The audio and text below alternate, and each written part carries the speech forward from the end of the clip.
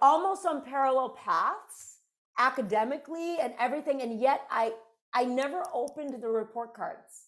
I'm like, these are not my grades. They're your grades. I would hand it to them. And they'd say, Mom, well, don't you want to see other parents? And I never rewarded or anything. Why am I rewarding? I mean, like, you're just doing your job, right? Like, so I would say they would get excited about a grade, and I would say, that's so great. But I never put the emphasis on the result.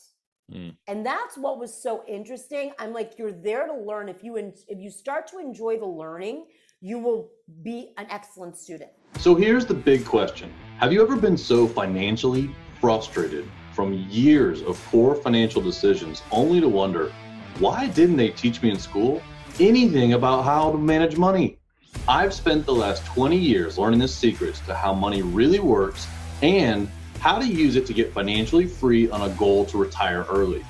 I've realized how much of an impact we could have on the world by teaching financial literacy, entrepreneurship, and a successful mindset. Join me as I interview some of the world's most successful business owners, coaches, and parents to get them to share their secrets on how you can not only learn, but teach these lessons to your kids to become financially free and impact your children's financial trajectory so they can avoid the frustration and go on to do great things. I'm Cody Laughlin, and this is the Money Talkers Podcast. Welcome back to Money Talkers with your host, Cody Laughlin. I have Joanna Chanis here with me. She is an author. She is the creator of the Mindset Mentor Method, which she got through after being a cancer survivor, where she helps individuals and corporations be able to make more money, be able to do it with less stress. And she has also been a leader in the field for women leadership and among many other things. And so I'm very excited to talk to her about this today, because this is how we're going to be able to help our young people. She has a specific skill set around resilience and how to help our young people who experience loss catapult into a more productive life and holistic life. And so with that, welcome to the show, Joanna. Wow. Thank you for the introduction. I'm so happy to be here, but you forgot my most important role in life is I'm a mom. Mama. Yeah. I just thought that too. I know. Yeah. So you have two girls. You have two girls, and I think you said 19 and how old was the other one? So I have a 19-year-old and a 17-year-old. I have a freshman in college, and I've got one waiting to hear back from schools right now. And that is really my, that's my work, right? And that's really what is the foundation and the purpose for everything. And incredible. I love that. What an exciting time to be waiting on those envelopes, right? I guess they're emails these days. I don't show my age, but they might still send out a letter. I don't know. But well, they're both. And it was interesting. The reason why I was able to refine and get my method down pat was going through the college application process with my oldest daughter last year. That's how I solidified everything. I needed to come up with something that I knew worked to help her through the most stressful, incredibly challenging time in her life. And so I took all the tools I had learned from healing from cancer, and I just wanted to help my kid. That was really it. I wanted to help my kid. As every parent that is on here listening knows, you're only as happy as your unhappiest child. And I literally could not stand to watch her suffer. And I'm like, I know what to do here. I know what to do. So I took everything that I had learned and I had already put in my book, and I adjusted it, and I presented it to her in a different way. And I'm happy to say it worked. I was just thinking about that I love that you took an approach to solve it. It's so funny to me. I remember being in that kind of age, or even younger as a kid, and people say, "Oh, well, what are you worried about? Wait till you get in the real world, or way harder, But at that age, you need to be. I look at it like you need to be more empathetic and say, you know what, that is their world right now. Your need to pay the mortgage is no more stressful at 35 than their waiting on a college entry to see where they're going to go at 17 to did I make the team at 12? Like that's their world at that point. And so that stress ball, yeah, there are different consequences because as you get older, you understand that. But I don't feel like it's more or less important to them at that time. And we need to be a little more empathetic in that area. Well said. And what we did doesn't matter. Yes. Because it's a different world, it's a different time. It's over.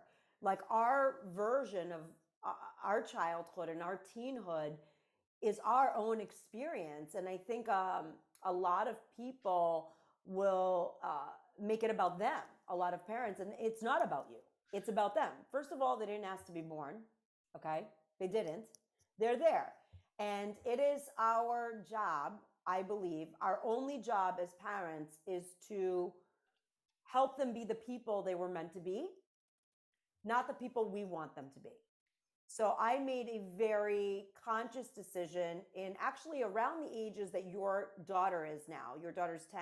Mm-hmm. Is that middle school? Remind me. No, she's fourth grade. Fourth grade. Okay. Yep. So I believe between the ages of 5th and 8th grade, which is deemed like those middle school years, that is where you are just all in. Like if you were playing poker, you are taking all your chips and you are putting them in. Okay. That is really where it's not about you. They don't even like you. They don't care what you like. They don't care what you say, but they don't do what you do. They don't do what you say, but they do what you do. And I noticed at that time that my daughters were watching me. They were watching me. They were watching everything I do, everything I did. And I was running at the time a very, very successful restaurant that I owned and operated myself. And I knew that I could continue to make boatloads of money, or I could shift my focus to my kids. So I did something radical and I sold my business. I sold it in 30 days, sight unseen, without listing it. And I never looked back. So I would consider that a successful exit because I realized that I didn't have a redo with my kids, but I always knew I could make more money. And I have. And I went all in. And what I mean by that is I was watching and I was listening. I wasn't always talking, which is hard to believe because I like to talk a lot. And I would listen.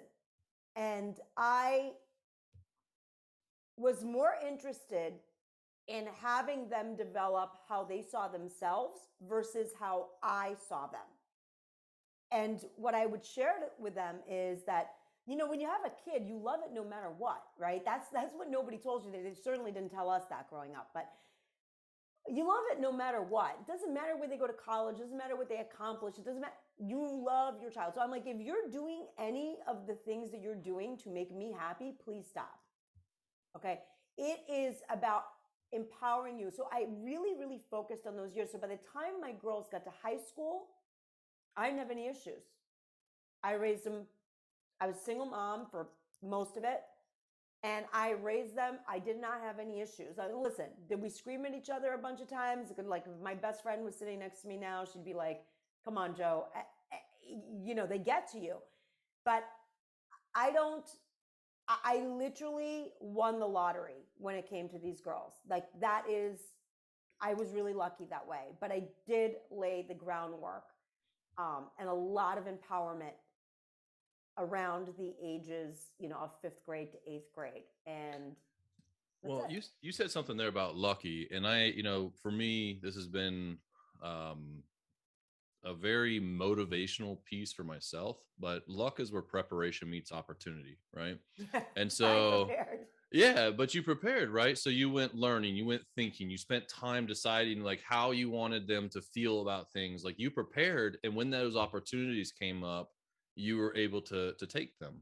And it happens in the business world and in like the real estate world a lot. I get real estate investors ask me questions all the time, like, oh, I got to find the right property, and I'm like, well, can you buy it today? And they're like, no. And so you can't. Like, you're gonna go look for a property. Your opportunity is gonna come, and you have no preparation, man.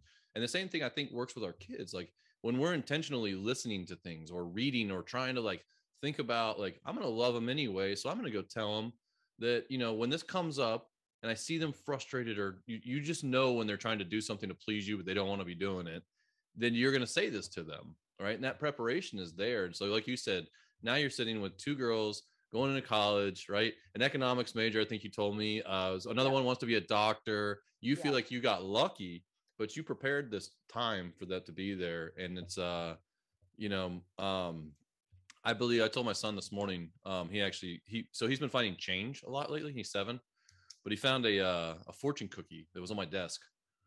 I didn't even know it was there, right? So like he comes in, he's like, "When are you gonna open this?" I'm like, "Dude, I didn't even know that was there." And he like opens it up, reads it. He's like, "Do you think these are real?" And I was like, "Only if you believe in them." He's like, "What do you mean?" I was like, "You're lucky if you believe you're lucky. You're unlucky if you believe you're unlucky." I said, "It's just the way you look at the world, man." And so now he's been finding change, and he's been walking around like, he came in this morning. He's like, "I finally found a quarter," because he's always been finding dimes and pennies and stuff. He's like, "I found a quarter." He's like, "I got to be the luckiest kid on the planet. I am finding change. I am so lucky." And then like, you just see these little seeds that you plant, right? And that is such a great analogy. That, first of all, that's so sweet. I remember what it feels like to find a quarter at 7 years old. You're like, wow, and especially if it's your goal. I think what's interesting is I don't really believe in luck. I don't know why I use that word. You kind of called me on it, which I get. I believe in intention and the power of intention and being your version of excellent and whatever that means.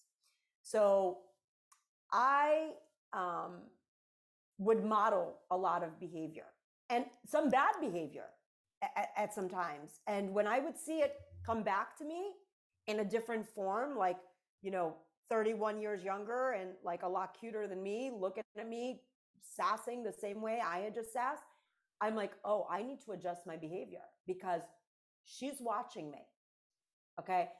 And I'm I don't know if you get the vibe. I mean, I'm Greek. I'm extremely authentic. So I have one mode. I mean, this is a big joke for everybody that knows me. If I'm in a boardroom, if I'm in a church, if I'm wherever I am, I have one mode. Okay. I mean, I was about to have like breast cancer surgery. I had one mode in the OR. Okay. I'm going to have a little humor. I'm going to say it like I see it. But with my daughters, I always led with, I'm going to be the most excellent I can be. And that doesn't mean that I'm not going to have my moments. That doesn't mean they're not going to see me be vulnerable. That's not going to mean that they're not going to see me fail. Failure is the greatest teacher we have. Okay.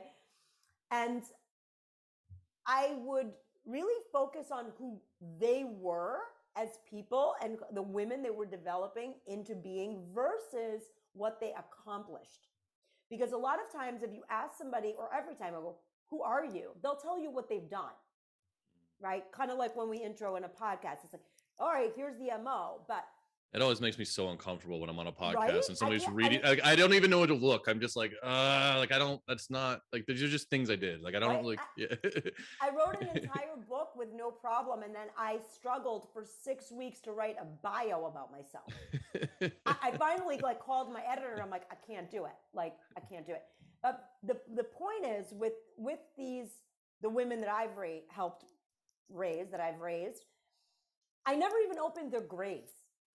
Okay, beyond elementary school where they really need you, once they become accountable, it was all about empowering them to be the best versions of themselves and reminding them that if they showed up in an excellent way, they were enough, no matter what the outcome was. I'm like, let go of the outcome and it will happen. And watching them, they're very, very different personalities. My oldest one is an artist and super duper creative. She's studying economics, which I find very fascinating. And the younger one is a STEM girl, science, public speaker, all that. They're very, very, very different. How did they end up literally, almost on parallel paths academically and everything? And yet I never opened the report cards. I'm like, these are not my grades. They're your grades. I would hand it to them. And they'd say, Mom, well, don't you want to see other parents? And I never rewarded or anything. Why am I rewarding? I mean, like, you're just doing your job, right? Like, so I would say they would get excited about a grade and I would say, that's so great. But I never put the emphasis on the result. Mm. And that's what was so interesting. I'm like, you're there to learn. If you start to enjoy the learning, you will be an excellent student. And that psychology, that's how I've been successful in my businesses. I always start with the why, and then I work backwards. If you know the why, then you figure out the what. And then the result is always beautiful. And that's what I coach when I mentor, because I'm not an official coach, so I don't ever intend to be. So when I mentor, even when I do it in companies around strategy, or if I mentor women that I work with one-on-one, I always start the first month working with me of my program, all we do is uncover the why. We go deep. And there's no way that you can have and you know this because you are long-term successful. Because you can achieve goals, you can achieve highs, you can make money, you can lose it again, all this big circle, right? But if you don't know and get clear on your why, you are wasting your time and you're wasting everybody else's time because it's not authentic. It won't last. Hey, you might have some hits here or there, but you're not fulfilled. You're not fulfilled. So what I always ask myself when I'm doing something, or even if it's, in business, I'll say to myself, if somebody gave it to me for free, would I want it? And if the answer is no, I know it doesn't align with my why. I'm very clear about my why. So the first 4 weeks, we focus on the why. And the second 4 weeks, we focus on the what. Okay? And then that's easy. It's a custom plan. I build it out, and I literally, show you how to get there, but I hold your hand. There are 3 types of women that I'm going to break them down into 3 categories. All right. When you're down in a ditch, like I've been divorced, I've lost a parent, I've had cancer, you're down in a ditch, right? When you're down in a ditch, there's the woman that comes and looks at you and says, I'm so sorry this happened to you. I love you. You're in my prayers. That's, please, I wish the best for you and your family. That's woman number 1. Woman number 2 is going to kneel down next to you, and she's going to rub your back, and she's going to tell you it's going to be okay. She's going to tell you it's amazing, and she's going to bring over a casserole, and she's going to think about you. Woman number 3, she gets in the ditch with you. She picks you up and she puts you on her shoulders, and you skyrocket higher. And that's the woman I am. And those are women I'm surrounded by in my foxhole. So I have won the lottery, the friend lottery, but I am that woman. I get in the ditch because I've been there. So I'm not scared. I'm not scared because I always know you can climb out. And I will hoist you up on my shoulders when you can't stand on your own, because I have been there. I have been there. Not once, but 3 times so far. Okay? And in doing that, you have this metamorphosis. And if sometimes when somebody believes in you so much, you start to believe in yourself. And then the magic happens. So I don't know. There you go. You got me all emotional. You see? That's my job. You said some words in there that I'm listening to myself talk a lot of times when you're talking about this stuff. Like for me, the words, the intention is so much more powerful to me. Like I that's one of my favorite words. It's also my favorite way of identifying how I will deal with people. I guess would probably be the best thing is I try to look at the intention, not the outcome. And, I kind of wrote this little thing down.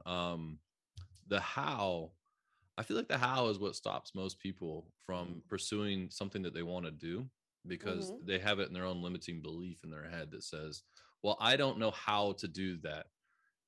That's the easiest part. So easy because you're an entrepreneur.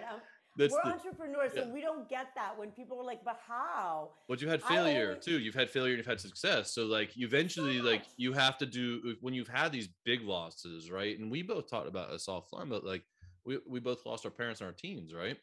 lost a parent in the teens, and like, What's bigger than that, right? after that, it was like, what's going to hurt me if I borrow $1 million? What are you going to do to me, right? Because you can't do anything. I don't really. Not that's not this, right? And so I've always had that mentality. Has it burned me? Yeah, but you know what? I know the way to do, not to do things that you don't know how to do. I don't talk you, but like general people don't know what not to do, because I took some big swings, and you know what? I struck out some big times, but I know how to hit the ball now, right? And so when I look at this, and I think about the things that stop people from pursuing their why, is because they put that brick wall in front of them first, right? And they use that as an excuse. They do that, Cody, but they also do this. Okay, they listen to other people, right, that are putting their own fears on them. Let me tell you what one of my greatest motivators was ever. My mother, who is you talk about American dream, successful entrepreneur, that's my mother. She started in her 40s. My dad died. I'm so sorry you lost your dad. My dad died when I was 16. You become fearless, right? Mm-hmm. We also have our guardian angels as well walking with us. So that makes you I feel like every doctor's appointment I've ever went in, and especially during the pandemic, everybody said, oh, it's so scary you're going alone. I'm like, I'm never alone. I never walk alone. Anyway, sidebar. But my mother, who is a successful entrepreneur in the American dream, a strong woman, she sat on the couch with me once and she said, Joanna, this was after a business failure, maybe it's time for you to give up and go back to the corporate world. She could have killed me, Cody. She could have killed me right there. And I was like, I lost it inside. And I thought, this is exactly what I needed. And I picked myself up and I just put one foot in front of the other. And I love figuring things out. And this is why companies use this, use me and use my methodology, is they're pivoting or they want to increase sales or something like that. They bring me in because I look at it from a bird's eye and I can identify where the problems are, make the changes, we modify, and then we have a new direction towards a more, successful path, on a more successful path, while reducing resistance. Can we talk about resistance? And for once, I know you said offline, right? Can we talk about how our children sometimes don't want to do things that we want them to do because we know it's good for them, right? Well, we're raising children, right? No. This is the important part of things, where being able to, the way would I characterize this would be, I feel like, resistance is a big piece of it. I feel like it's one of those things that's the harder you push, the harder it pushes back. Mm-hmm. Right. Yeah. And so we're not identifying benefit to the other person for motivation pieces, but I want to hear your perspective on this. Okay. So I have a 3-step methodology that is the foundation of all of the work that I do and the reason why I'm sitting in front of you today. Okay. That's it. It's really that simple. I learned from healing through cancer that there's a step that we are not taught, okay, that creates a lot of resistance, okay? So let's break it down. It's a 3-step method. It's acceptance, gratitude, and movement, all right? Those are the 3 pillars of the methodology that I eat, breathe, and sleep, and then I teach other people, and it's transformed lives. My own first, but many, many after. My biggest lesson from my greatest teacher, which was cancer, is that we are told to be thankful. We are told we should have gratitude and we'll have more. How many seminars have you heard this in? One of the very first words across any language that you learn as an infant or a toddler is the word thank you. It's almost become robotic. That's all we do. We teach our children.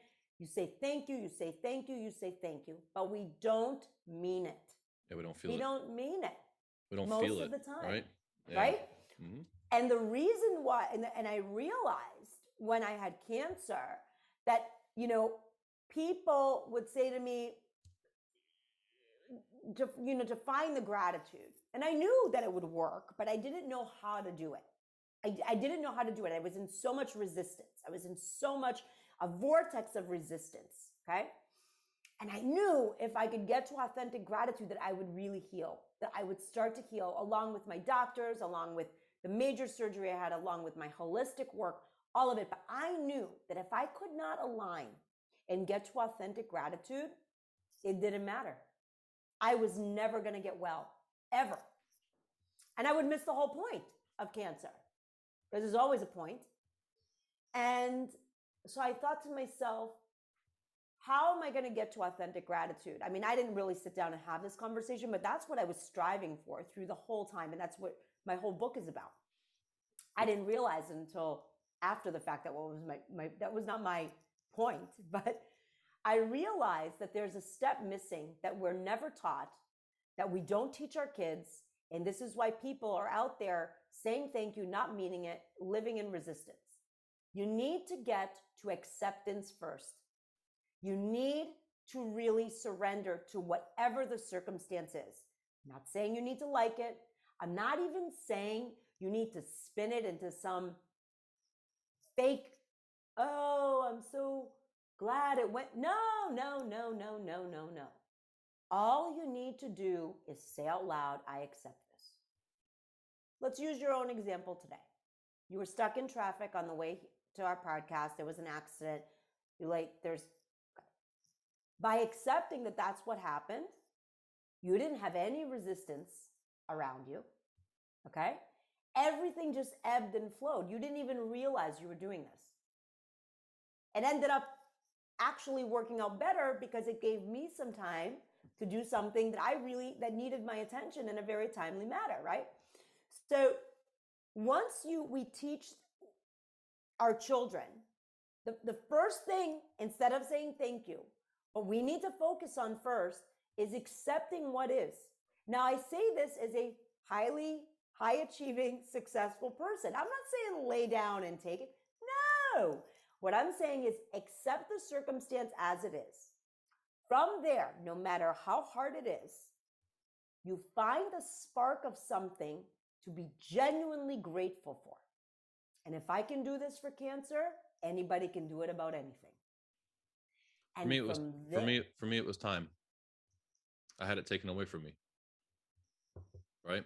I had worked in a position where I was working 70 to 80 hours a week when my kids were young. And then it was a business, and then it started eating me alive, and I couldn't get out of it. I mean, I could have, but I couldn't also, the same thing. So when I was able to sell that company, like, I'm grateful that I get to come have a podcast with you, even though I was late and I was calling and this, like you said, the acceptance stage came from knowing that there's an alternative. Right. Because I've had it taken from me before. Right. And I realize now that Yeah. So it doesn't. Yeah. So there's a calming piece to that. I think that's what part of the acceptance is that it doesn't mean, from what my understanding and what you're saying too, as well, like, it doesn't mean you just have to take what life has given to you, but you don't have to react in any other way that you society deems you normally should, right? Like, I didn't need to be upset. I could be happy or pissed or whatever, but like, I need to accept, look, this is happening. All right, what am I going to do about it?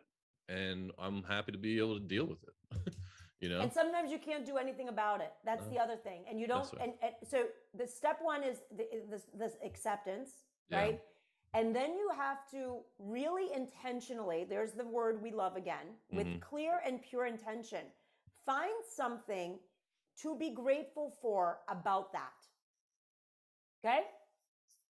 Something very simple. Doesn't need to be complicated. This will become instinctual when you start to practice it in your day-to-day irritating situations. Then it will become an instinct. It will become it's a muscle. And this is what I work with people to develop.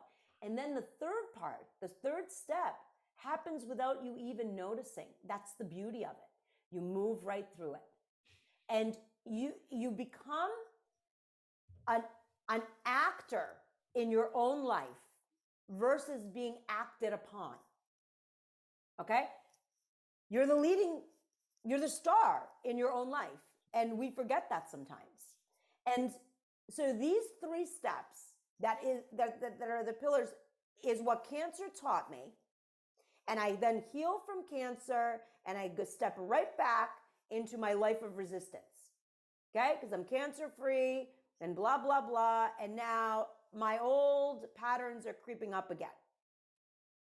And it wasn't until my oldest daughter's college application process, which was the pandemic year. It's crazy. It was a crazy kind of scenario. Anything that could have kind of gone wrong or against was going that way. And it wasn't until I saw my own child suffering that I remembered what I had done to heal from cancer. And I broke it down into these 3 steps and I taught it to her and she started to practice it. Well, let me tell you, energetically and in every single way, within 2 days of her practicing this methodology, everything turned around for her.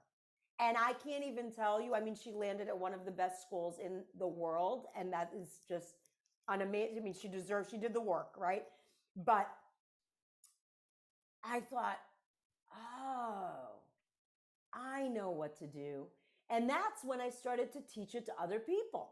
Yeah. I'm like, if she can have, like any mother or father listening right now, all you want to do is help your child when they're in pain, right? But the only way we can help them, instead of sometimes we're taught societally, take the pain away or make it easy for them. I didn't want to do that because that's not teaching, right? Parents are teachers. I wanted to empower her with a tool and a methodology that she could take for the rest of her life when the bad things happen, because they do happen. Okay? Just give a man a fish or teach him to fish, right? And so I love this idea because I have said it kind of differently in this, but the movement side of it, I've always, when people bring problems and I don't get upset about them and I look at them and I go, okay, like you got it all out now. Like, okay, so let's just analyze really where we're at. Is it as bad as you think it is? No, it's okay. All right. Now, what are we going to do about it? Right. When you turn that last piece into going to take action, to go do things. Yeah. But I 100% agree with you on the acceptance piece being the first one that is skipped consistently, because we have to get out how we're wronged, right? We have to get out how this is unfair. It's not my fault. It's so-and-so's fault. Like, instead of just realizing this is a situation we're in this, who cares? Who cares? And it's like, this is the situation we're in. Okay. Like, we have the ability to solve this. Like, we're smart people. You're a smart person, or I'm a smart person, or this is my business challenge and this is what I'm here to do. And I'm happy I get to do these things. Now, what am I going to do about it? Like, yours is way more eloquently spoken than mine, but that same pattern, when that light switches, you can handle anything. You can handle lawsuits. You can handle, like you said, like college acceptance and defining where you're going to go in your life, like all these kinds of things, but also breaking it down into the daily stuff, because that's really that's what really affects us, right? So do you know why I approached my life differently when I got when I got diagnosed with cancer in September of 2019, I thought, if I handle this the same way that I handled everything up until this point, it's not going to work. Yeah. What gave you that? What gave you that? So what gave you that thought? Sorry? What gave you that thought? Because I was living in fight or flight and stress. I was always from the outside looking in, everything always looked perfect. And I had a lot of success, and I had I had this dream life, what people would deem a dream life. I was miserable. I was so unhappy, and I was constantly in a state of stress, which I believe ultimately grew the tumor in my body and made me pay attention to myself and really talk about paradigm. I had to change everything about myself. And that's how I got to my real self. Isn't the most amazing part about that, though, that you had that ability all the time? Didn't that blow your mind? Exactly why I do this work right now. Did it just blow your mind, though, when you're like, wait, the world isn't the way the world is. It's the way I've been looking at it. Like, it's such a hard concept to explain for me, to explain for people. But I went through a transition like that. I was like, life-changing. It's crazy. Yeah. But at the same time, it's like this. It's like when your kids are little and you're like, don't touch that, it's gonna burn. Don't touch it, it's gonna burn. Don't touch. And they finally touch it and they get burnt, and then they're like, ouch. That's exactly what happened, because I didn't have. Although I read a lot, I study a lot, I have amazing people around me. I have mentors. I did not feel, with all my accomplishments or anything else, that I was worthy. Okay, that was the root of my issue. Okay, I did not feel that I was worthy, and that's what ties into that whole relationship with money and everything else that goes along with it, right? It's your own self-worth. And although you can appear to be confident or outspoken and all this, those things were just personality traits. Yeah. And there's nothing like an outspoken woman who can kind of mask it because she feels so unworthy inside. And that was me. That was me for 47 years. And it wasn't until I had to fight for my life, and I don't use the word fight, that's wrong. I thought fighting causes resistance. I'm going to surrender to this. I'm going to accept the one thing I never wanted to accept, which was cancer. And through that, I'm going to reach authentic gratitude, and I'm going to move through this, which is exactly what happened, right? Ended up becoming the best thing that could happen to my business and everything else, right? By default, and my daughter and everything else. However, it wasn't until I truly stepped into my own worth. I had to fight. I had to claim my life. I was either going to die or I was going to live. So I had to deem myself worthy. And that's that. And from there, that's when it all started. And it happened very quickly after that. And I don't know that I would have been ready to receive the message at a different time in my life. I believe that everything happens in the right time. I talked to you about this before, in a sense that you are, and a lot of my mentees are in their 20s. I love working with the 20-somethings. I mean, you work with the parents and the younger ones, but like the 20-somethings to me are like the effervescence of just, it's like the cusp. It's like the first time in your life that you're into this kind of pseudo adulthood, and the decisions that you make are kind of like, they're not as they're impactful, but at the same time you can kind of get out of them easier. You got time to fix it. You got time to fix it. So well, that was when I told you my story earlier about being 27 and being on paper being a millionaire, and 28 being like ungodly, in the hole. Yeah. I knew that was the risk I was taking. Yeah. And funny enough, what the weird conversation that me and my partner had at the time, who I grew up playing baseball with, it was, we actually said, well, didn't Donald Trump file bankruptcy 7 times? Like, we could just file bankruptcy or something. Like, I remember just being like, let's just borrow all this money and see if it works. And we're like 24. So we're like, let's just do it. Like, somebody's offering it to us. Yeah, let's just do it and see what happens. The worst case scenario, we got 50 years to fix it. We'll just fix it. And sure enough, we took off like a rocket, and then it turned into a bottle rocket and blew up. But yeah, I know exactly what you're talking about, because I was that. Like, I was that, like, you know what? I don't know, we'll figure it out. But let's go take it a shot, shoot our shot. I was like, but that's not what's happening now. But I didn't want to be 40. I didn't want to get to 45 and say, man, I wish I had taken a shot. Right. And at that point, the mortgage, the car, the debt, the house, the family, the kids, like, I knew at 24, single guy, I'm like, what's the worst that could happen to me? And that's what we talked about earlier, of like, when my dad died, like, I'm like, what? So what? I borrow $1 million. So what? What's the worst thing I do? File bankruptcy? Whatever. I'm going to shoot my shot and see what happens. And it was scary. It was fun. I learned a whole lot. I learned a whole lot about what not to do. And then I learned a whole lot about myself, which were what are the things that I don't actually know. And there was a lot more there than I thought. Well, thank God for that. It was a lot more that I didn't know, right? But I had to have that honest conversation. And kind of like what you said, earlier, there was a point when your mom said that to you, right? Like, she said, hey, you probably should just go back and work for somebody else, right? And was like, what? Like, that, somebody telling me I can't do something, it was like, it's just, And I remember 3 months after kind of sitting in my foreclosed condo, just sitting on the back porch with my wife because I have nothing to do, no job, no prospects, no nothing. And she just looked at me, she's like you're not a sad person. Like, what are you gonna do about this? And I remember that moment being like, I'm not a sad person. What do you mean? Am I sitting here looking like a? I'm like, oh my god, I'm sitting here looking like I'm moping.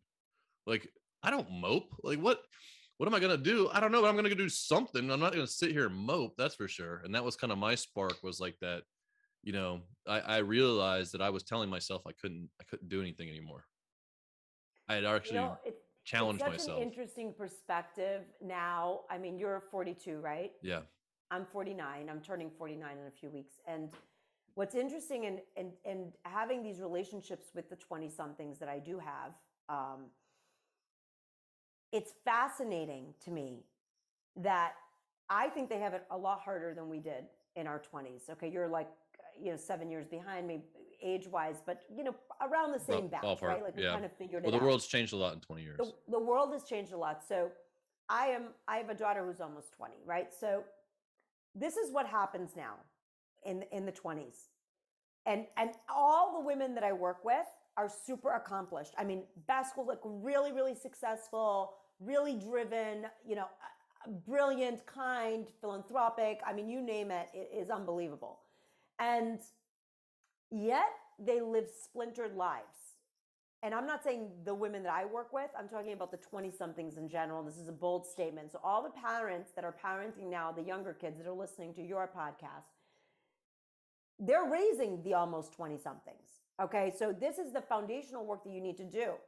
They are afraid to make a mistake.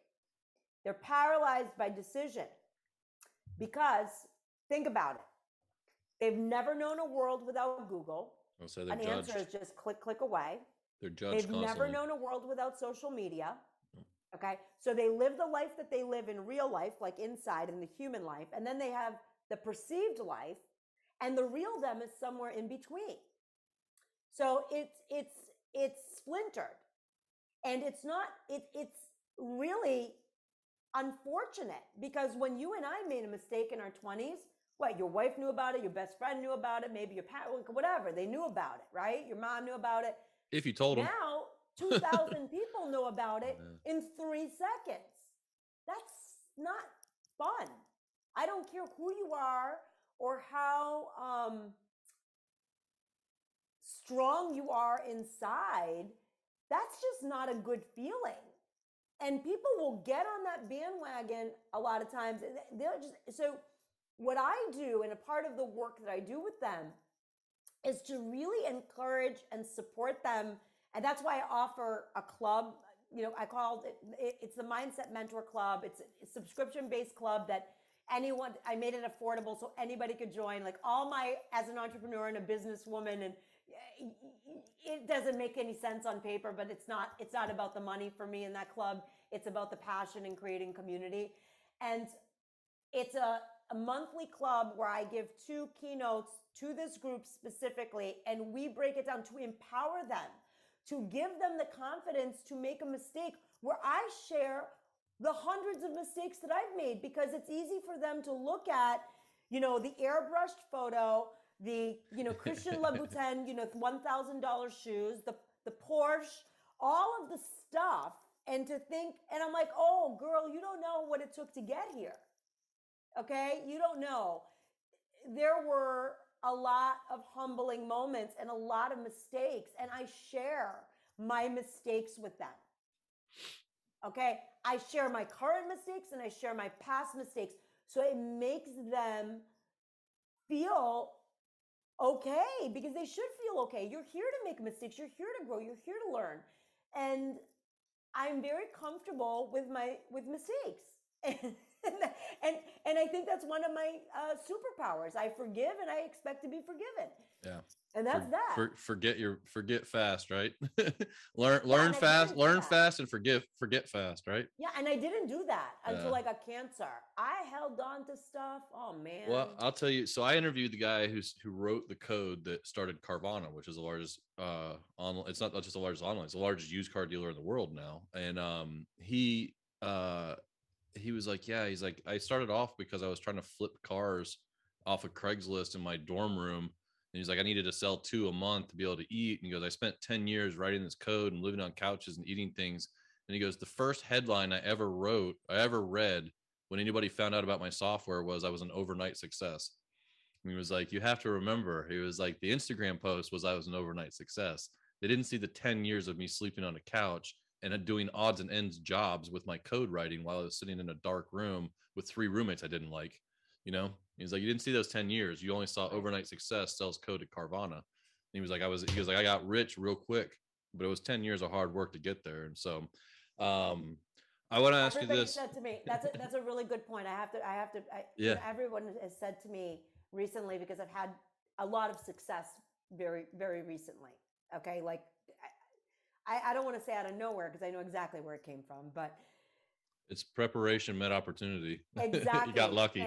Right. And people will say, and I've had other successes in the past business-wise, but I am looking right now.